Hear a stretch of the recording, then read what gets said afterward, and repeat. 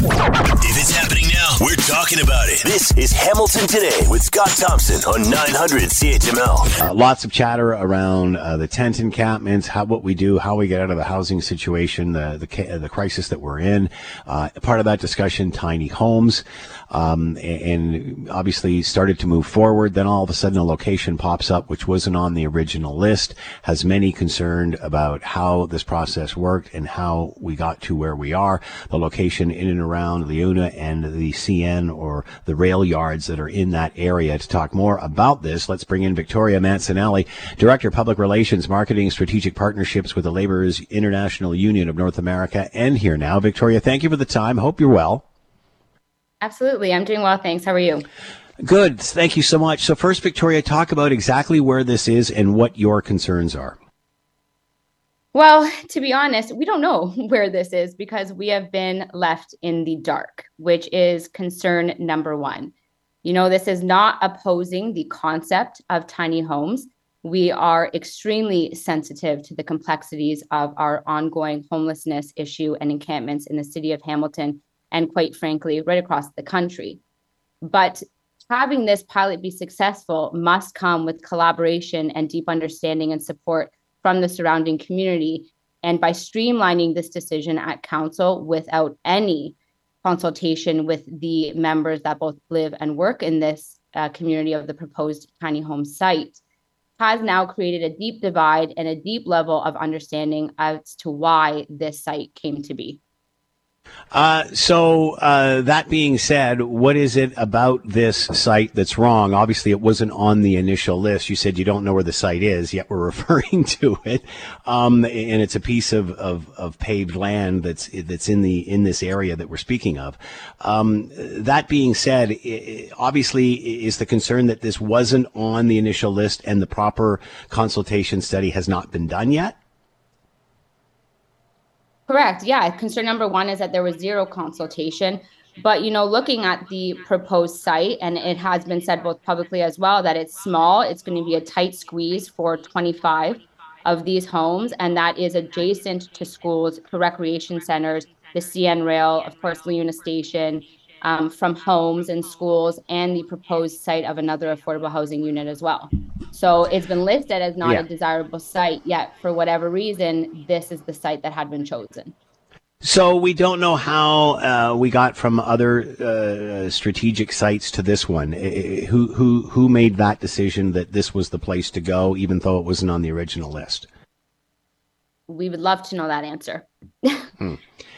So where does this go from here? Where are you now with this? Well, we have made our concerns public. If anybody is on Twitter today, I'm sure you have seen the back and forth between us and numerous community members who have also, voiced their support at the lock of consultation. We know on Saturday, Ward 2 Councillor will now be holding a public consultation. But why does that public consultation have to only come after an uproar from the community, neighbors, and business? Why couldn't this have been strategically planned and been proactive and collaborative, listen to the concerns of the community, and then let's move forward together?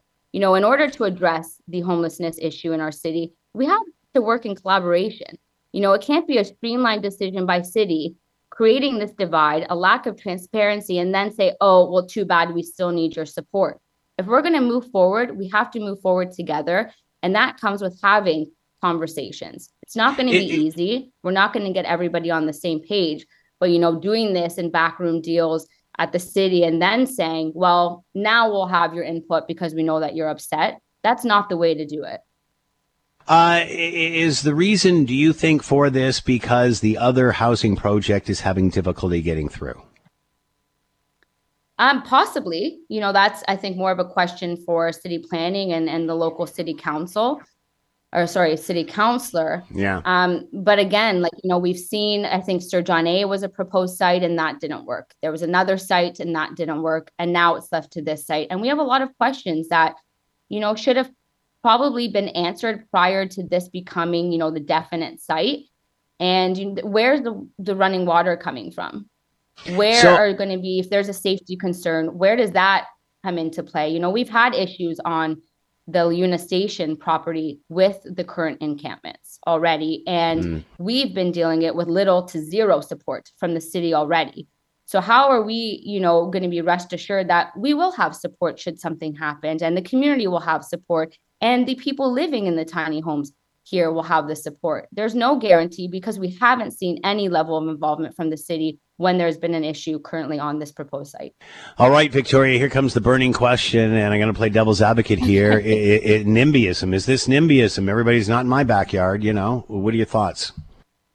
No, I don't think it's NIMBYism as well at all. Sorry. We want to see this succeed. We do not want this to be a failed project when we know that this has the potential to impact so many lives. So we don't want this to be a quick fix or a Band-Aid fix. We want long-term tangible solutions that are going to require participation from community members as well. We want this to be successful, and it has to be successful only in a location that makes sense, where this can take off and where it can be a long-term solution. Victoria Mancinelli with us, Director of Public Relations, Marketing, Strategic Partnerships with the Labor's International Union of North America, talking about the tiny shelters plan for Hamilton's North End.